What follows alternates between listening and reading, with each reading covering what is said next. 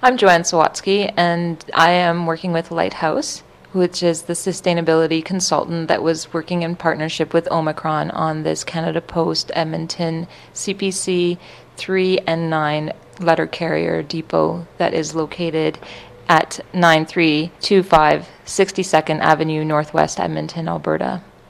The Canada Post project is a prototype that's been wrapped up across Canada, and the intention for Canada Post as a corporation was to include sustainability into this new design, and they wanted to make sure that it met the LEED certified rating system. And LEED is an energy and environmental design, and it's run by the Canadian Green Building Council. Now, Canada Post across the nation has been modernizing the letter carrier depots to make sure that they improve delivery efficiency and to ensure employee safety. The project itself is a one-story warehouse where the letter carriers will come to the site and arrive by either vehicle or if they have by transit, but the transit is a little bit further away, so it's about, I think, a kilometer away, all of the transit stops. So they have also provided a secure bike storage and shower facilities for those people who may want to ride their bicycles. There are 18 bicycle spaces that have been provided outside, and 6 of them are specifically dedicated to staff use. The site itself is in the Rosedale industrial area of Edmonton, and this does have some residential areas that are in a close proximity. So there is a possibility that those people who work as letter carriers could easily cycle to this location. And the building facade itself on the north elevation, it doesn't have a lot of windows, but it has minimal amount, which is the best location actually for just a diffuse light. Inside of the space on this north elevation is where all the admin areas are.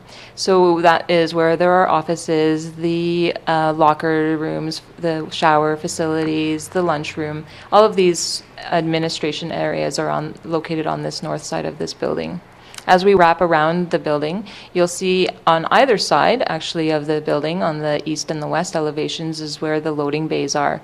And these loading bays are located on these sides because it allows for easy access, for quick access, for all of the staff to be delivering the mail around the same time. So loading up their trucks with all of the mail will happen around always the same time. So they needed quite a lot of loading bay doors around this building.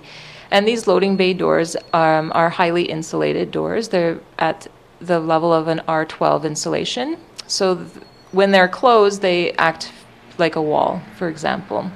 When they are open, however, there is this element that they have included into the design where they have provided an air curtain. So the air curtain is like having a big fan that blows from the top of the door down to the bottom of the door, and it's creating this invisible air curtain. So you walk through this air curtain, and it's as if it's an invisible wall. So that helps this building in those very, very cold days to not lose a lot of heat. The building envelope it doesn't look like much from the outside, but when you look at the details that have been worked on so diligently through the design team and the construction team to make sure that this envelope of this building maintained a thermal break, that it was continuous thermal insulation all the way around this building as much as possible. And that was meant to try to keep the heat inside of the space on these very cold days, and also to help to try to eliminate any solar heat gain in the wintertime from entering into the space, so trying to keep that space cool. Another thing that you'll notice when you're walking around this building is that there is a limited amount of glazing. There's only about a 4% glazing to wall area ratio on this project. The reason is that, for one, a lot of glazing will increase the amount of solar heat gain, so it means that the space would actually require a lot of cooling.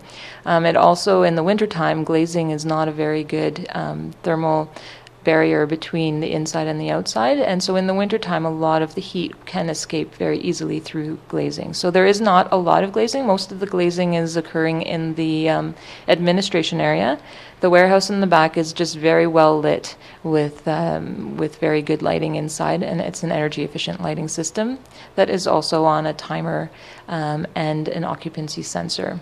as employees are using the administrative areas of this space, they probably don't realize that they're in a space that has been very highly designed in the sense of reducing volatile organic compounds.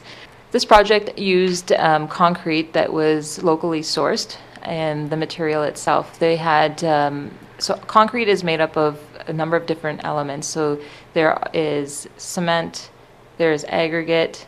Aggregate is similar to gravel.